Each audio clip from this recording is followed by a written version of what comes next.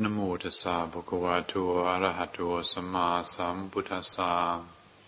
Namo tassa bhagavato arahato samma sambuddhassa.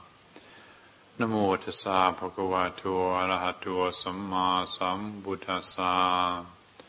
Buddhaṃ Dhammāṃ Saṅghāṃ Namassāmi.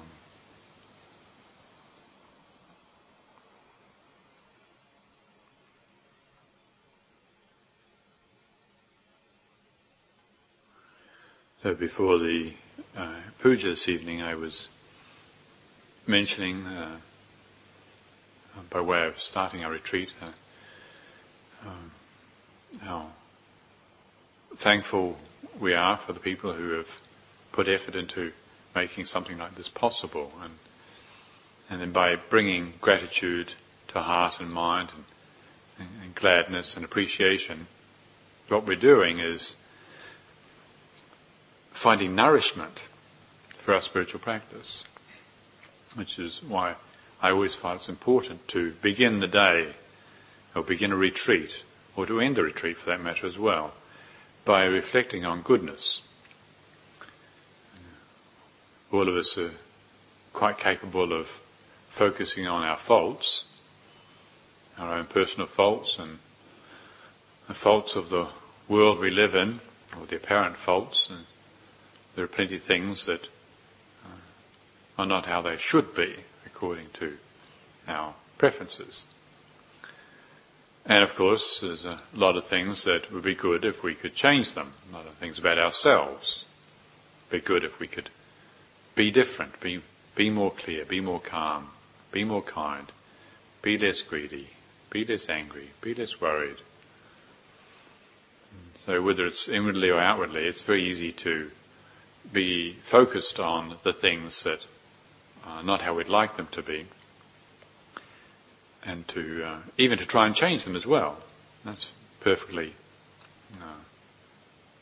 virtuous and suitable. However, if we are not adequately nourished in our spiritual practice, it's like, I don't know if you saw that there was a thing on the BBC News, it was yesterday or today. Some guy in Australia got lost, and they found him walking out of the desert, just an absolute rake. He was like a walking skeleton, and he'd just been living on leeches and frogs for the last goodness knows how many weeks. And before that he was a big strapping tall fellow, and basically he nearly died because he wasn't properly nourished. Whereas if you're going on a trek, or you're going mountain climbing, or you need to prepare yourself with proper nourishment. Of course, with regards to the body, we're very aware of this, most of us anyway, and know how to look after ourselves with good diet and so on. We understand how important it is, but spiritually the same principle holds true. And if we're embarking on this journey of purification, that is purifying our hearts free from all those distortions, disfigurements, impurities, clouds that pollute our inner world, so that we can return to seeing clearly, living life open, free, trusting, in touch with reality. If we want to realize this task, well, we have to really make sure we're properly nourished, because it's a journey. The Buddha used that metaphor often. And the way, he taught the way, and then walking on the way, and it's a arduous journey at times. So this is something worth thinking about, and I suggest over the next couple of days it could be a wise and helpful reflection for us all, just to look and see where and how we find nourishment for our spiritual life. And also, conversely, where we lose it, where we leak energy. Because that's also is helpful. Like we were just talking recently about, I think we're talking about our carbon footprint. We've got to be careful about how much we're polluting the planet. It's a serious predicament that we're in these days, and we're looking at our insulation and so on. And we're talking, I don't think we've got any insulation in the loft of the house. I don't think there's any insulation there. We've been here for 25 years. And I don't think it's embarrassing. We've put double glazing up, and insulating where we can, but the loft is, as far as I know, is completely untouched. And so there's all this energy leaking out.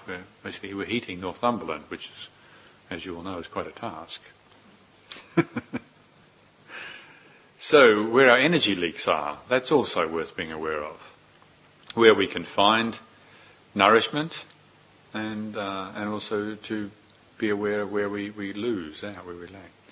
So beginning the retreat by contemplating the goodness of the people that made this retreat possible, and the very environment here, this building, just the space that we're sitting in. What a wonderful space.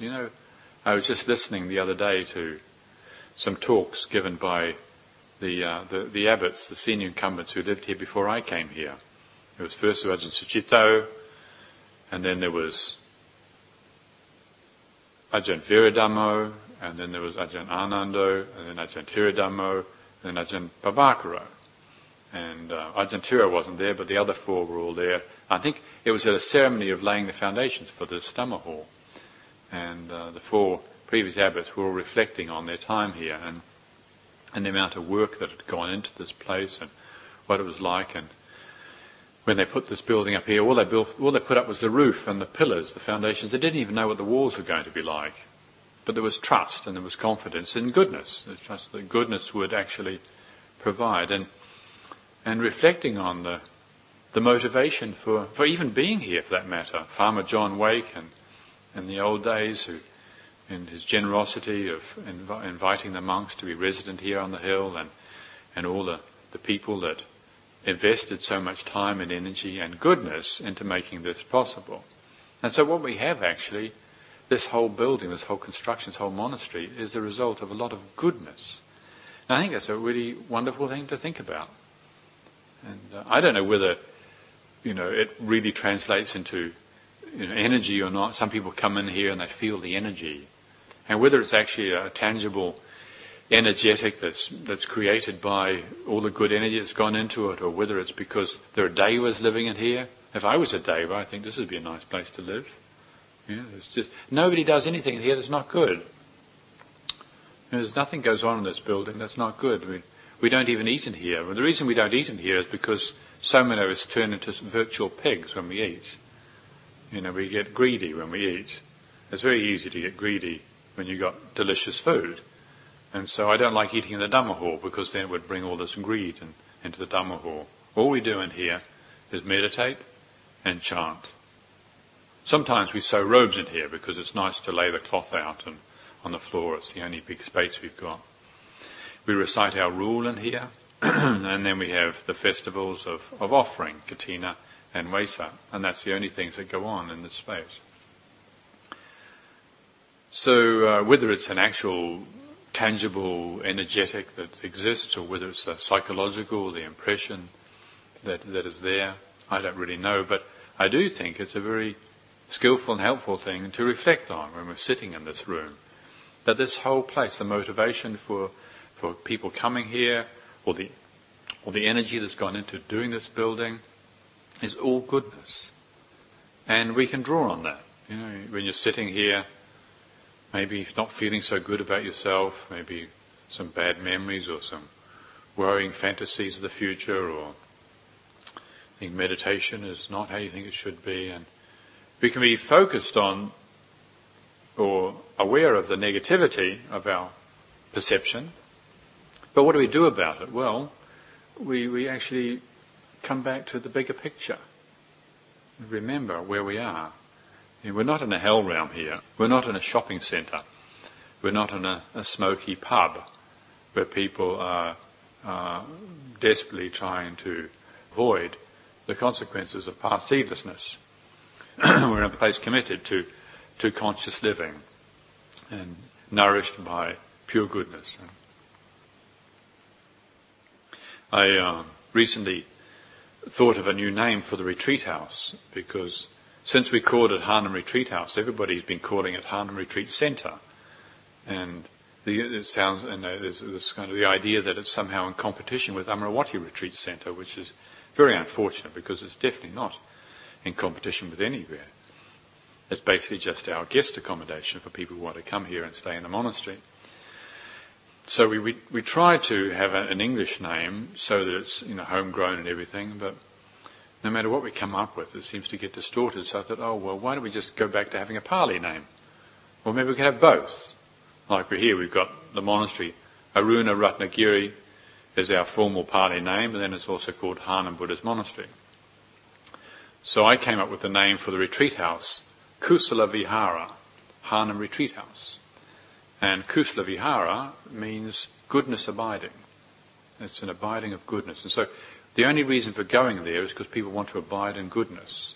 It's built out of goodness. And people will come in there and be nourished by their own good intention, and also, I believe, by the good intention of the people who have made it possible.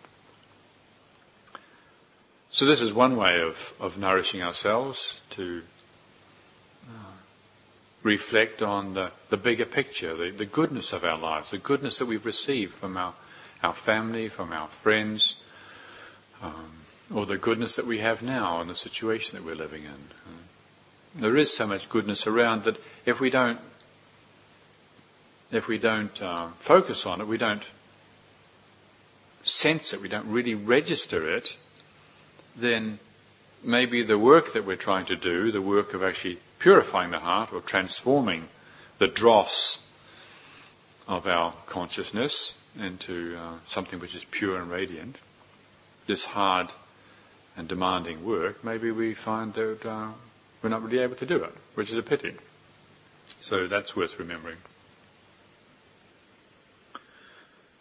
And then when we find ourselves in situations, whether it's on retreat here or in everyday life, where we catch ourselves losing energy, then also to remember that. Sometimes the habit, if we catch ourselves losing it, is to cover up our mistake. If we blow it, basically, we say something that we shouldn't, hurt somebody, or we get caught up in worry, or we get caught up in judgment, condemning others. Then we can just pretend it didn't happen. Like the other day, I was staying down at Amaravati. Ajahn Abhinanda and I went down for a bunch of meetings at Amaravati, and all the senior monks and nuns were there together. And it was a great time. I mean, well, not all of it, as some of you, I've already told you, some of the meetings were really tedious, but it was good to, useful to be there and do what we needed to do. But in between the meetings was the really nice bit, when you're just catching up with each other and talking everything. But one of the things, I went to my room, and the room was beautifully prepared, and there was a nice kettle there and some nice clean water, whereas the water down south is not very good. That's one of the things we can reflect on up here, how lucky we are with our pure water. We have really good water up here. Anyway, they always provide nice bottled water for me. So anyway, everything was there, and my nice rooibos tea bags, but there was no honey. And so it was a little moment of disappointment. But somebody went to a lot of trouble to get me a nice jar of honey, and I was so grateful for that. So anyway, Ajahn Jayanto, who many of you know, and I were sitting there together, catching up, because we've hardly seen each other for the last 8 years he's been in Thailand. And we thought, well, time for a cup of tea, so mates boiled the kettle, and we go to open this jar of honey. And it was the funniest jar of honey I've ever seen. It was like, the skinny bit was at the top and the big bit was at the bottom, but there was no way you could get into it. It's just there wasn't a lid, there was nothing to unscrew. We kind of tried this and tried that, and there was just nothing, no way of getting in. You could tell it was honey, liquid honey, but there was no way of getting into it, and it was quite frustrating. I thought, well, there's got to be something. So I said, you've got a pocket knife. So he managed to find a pocket knife, and so eventually we kind of, at the risk of cutting half his hand off, he got digging into this really tough plastic, and both of us were criticising, saying, this is the most ridiculous designed honey bottle I've ever come across. And which country was it made in anyway? And we were pretty critical of this stupid design, and it was getting in the way of our having a nice cup of tea. And I don't know how long it took us to carve the top off this thick plastic jar of honey. Anyway, that was good. We got the top off and we enjoyed a nice cup of tea. Well, blow me down if the next day we weren't sitting there again, and there were several other monks in my room, and suddenly we realised that actually the screw bit was on the bottom, and all you had to do was turn it up, and there was this nice little flip lid, and you squeeze it out, and it was one of the best designed jars of honey I've ever seen, because you see it sits the way that it's supposed to, so the runny honey drains to the bottom, you see, and it had a little flick lid. It was a brilliant jar of honey, and there was just two Wallies there who couldn't figure out how to get into it. It was very humiliating, really. I mean, Ajahn Jayanta and I both realised that we'd completely lost it. That was, okay, it was slightly humorous, but there are other situations that we find ourselves in where we really lose it. We do something like blaming, criticising, condemning a whole nation. Like these days, it's very popular to condemn the Americans. And it's got to the point where actually it's like racist.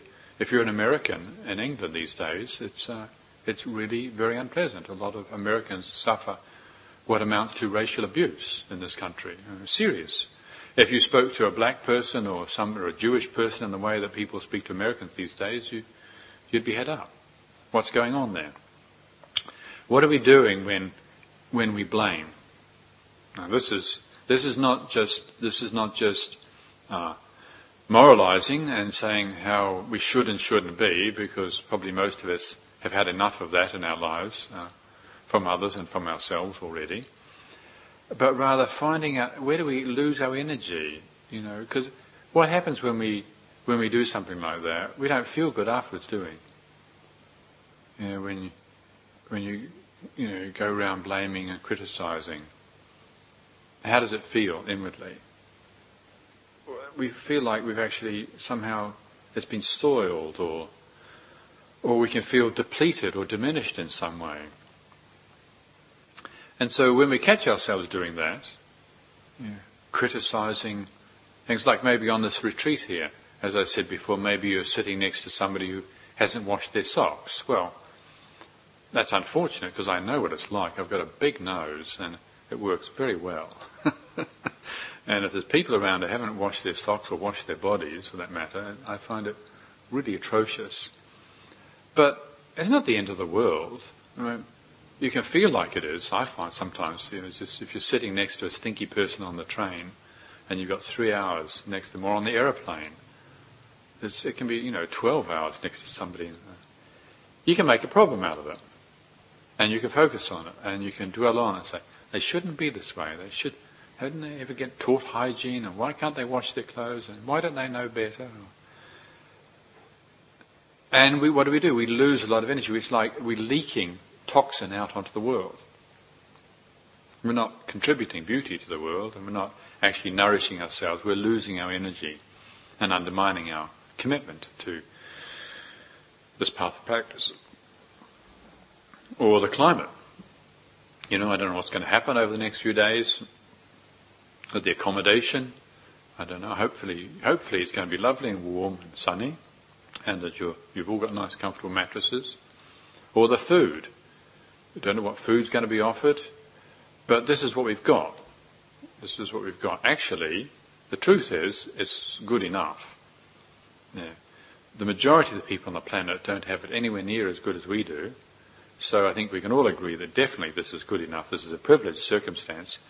But so what we do is when we find the mind complaining and criticizing, saying, the food shouldn't be this way, or the accommodation, why are these mattresses so hard anyway?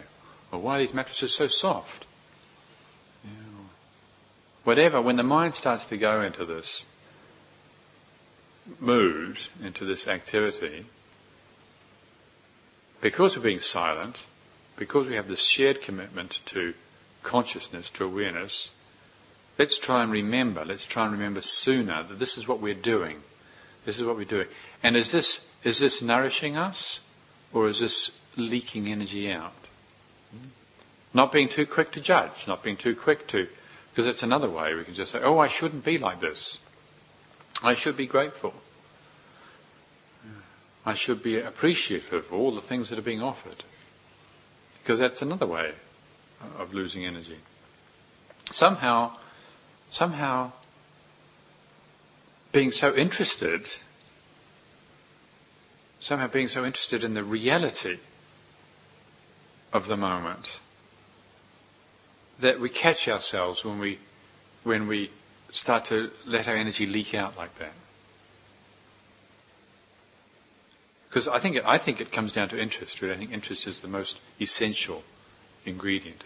If we're really interested in reality, that's why we go over and over again and say, Buddhang saranang gacchami, Dhammang saranang gacchami, Sanghang saranang gacchami. Say, I'm really interested in the Buddha. I'm really interested in Dhamma. I'm really interested in the Sangha. These are the things that really interest me. These are the things that really matter to me. I bow down to these things because these things I raise up. These things are terribly important. It matters to me, wisdom and compassion and how to realize these potentials. These things really matter. And by saying this consciously and by bowing in this way, what we're doing with our whole being, body, speech and mind, connecting with that which our heart is most deeply and sincerely interested in. And if we have this interest, well then this will help bring us to this moment, collect all our energy, collect our mind, collect our sensitivity in a way that's not just up in our head, but in a whole body-mind way, which means we're in the optimum position for seeing in the moment what we're doing and that we're responsible for it. So if we're complaining, and we're leaking energy that way, well, we don't just go off and say, "Oh, I shouldn't be complaining." That's too easy. But they say, "Oh, right, this is complaining. This is criticizing, and this is what it feels like." No judgment. Or worry. Worry. I always worry. I got infected with worry 30 seconds after conception, I think. Certainly soon after conception. I just was born worrying. I think as soon as I popped out, I said, "Is everybody all right? Have I upset anybody?" Well, actually, I think I was on drugs. They knocked my mother out when I was born, so I was probably stoned when I was born. But as soon as I came around, I probably felt guilty about it. I just worry and feel guilty the whole time. That's just the way my mind's conditioned. I think generations, I don't know. It's speculation, but I suspect that I've probably been one of these fundamentalist Christian preachers who are kind of intimidating people with hellfire and brimstone for lifetimes, because it just seems to be so deeply in my conditioning.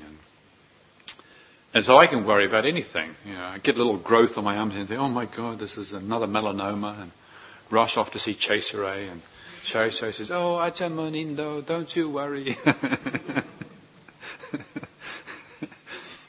And that's good. I say, "Thank you, Chesare, it's very helpful." But actually what would be more helpful is if I could catch the worry sooner, instead of having to run off to Chesare or whoever else to reassure me that I haven't got another melanoma or some terrible disease.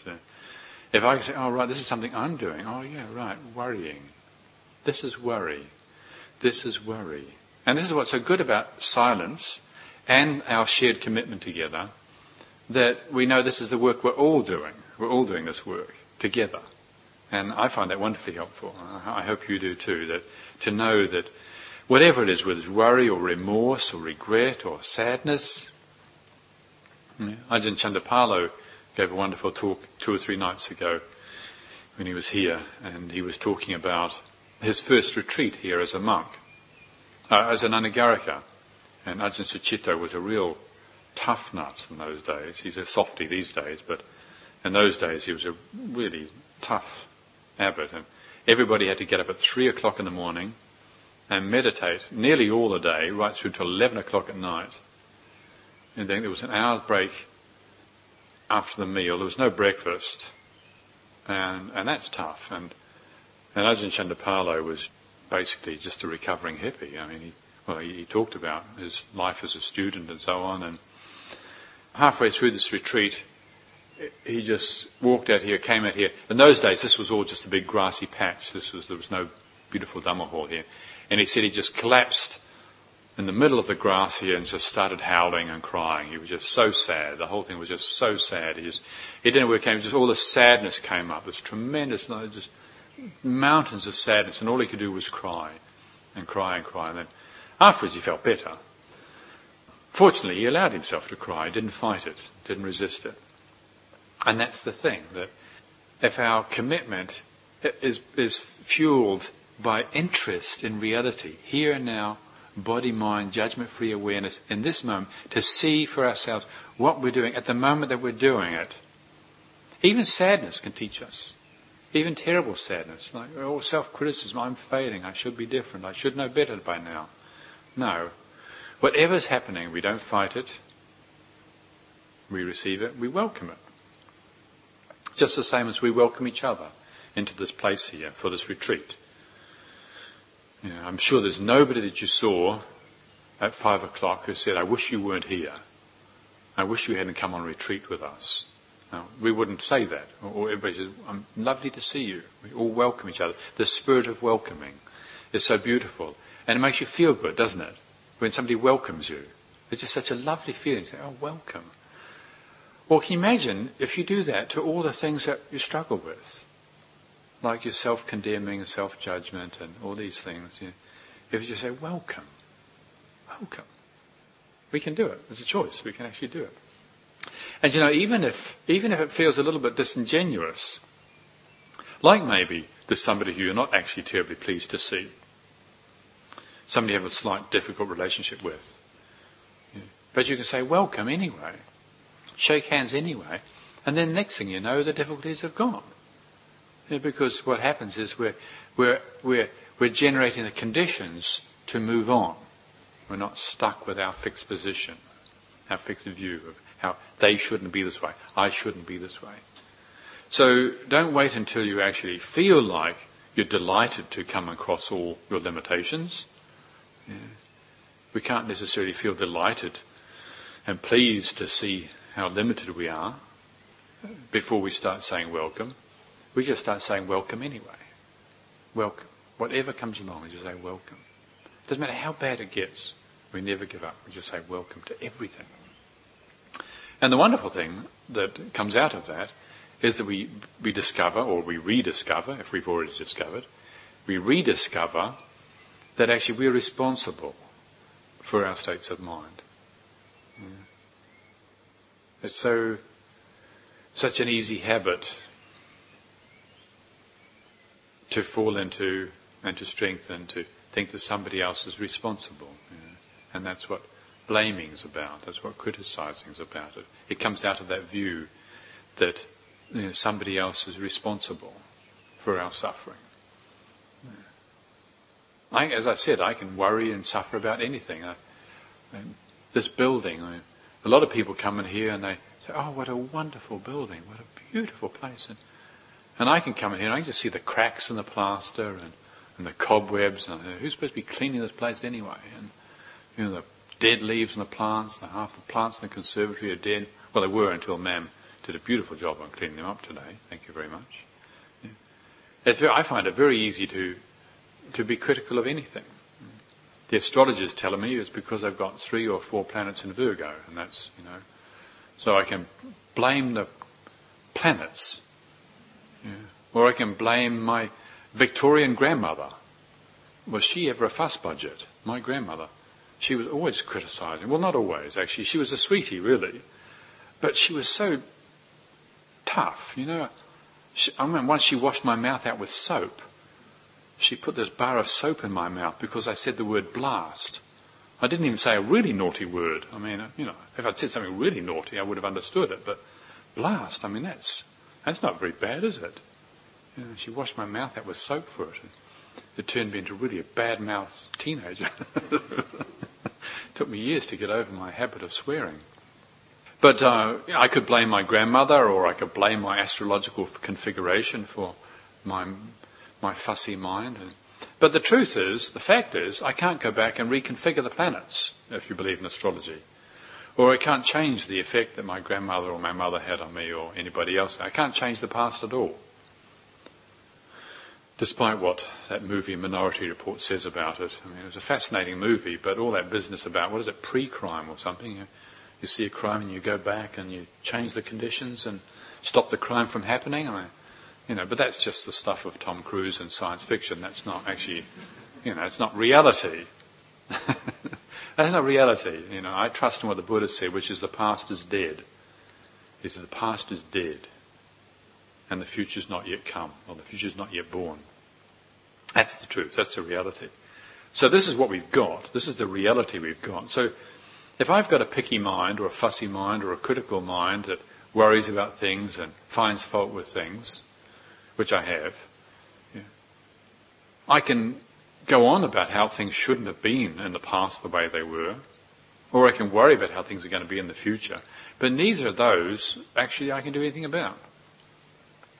I can't do anything about the past. I've tried and tried and tried and failed 100% of the time. And the future, I've tried to guarantee the future and I can't.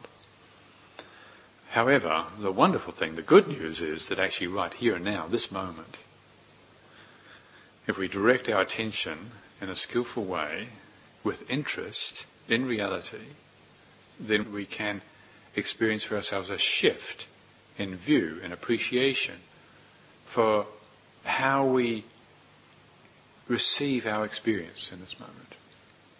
That's what we can change. That's what we can. So the thing to remember is there's no experience we can have in this moment that has to be a problem. That's the principle. That's what we can trust in. Okay, the experience is that it's not like that. We get caught up. But we can remind ourselves. We can remind ourselves that the effort to make is not to try and change the past, not to try and change the future, not to blame, but to keep bringing the attention back to this moment of feeling how it feels in the moment until we get to see it. Aha! And it will happen if we keep doing it. It will happen. We just keep saying, aha, there it is. I'm doing it. I'm doing it in this moment. Yeah. I'm letting the energy leak out. And, it's not even all bad energy that we leak out. Like sometimes even good energy we leak out. Like you can get high. And maybe you are totally inspired to be here on retreat. Hanam Monastery is such a lovely place. And the monks are such lovely people. And the Anagarika and Samanera are such lovely people. And your meditation can be rich and full and alive, and you can just be trilling with Shakti, And it's not Krishna, despite what Richard has to say about it. You can just be trilling with delight, tears of bliss streaming down your cheek, and also that you can be leaking. That's also good to reflect on. Because not everybody's got a mind like mine that is critical and complaining. Some people are totally positive and affirming about reality. But our commitment as Buddhists is to not take sides with either.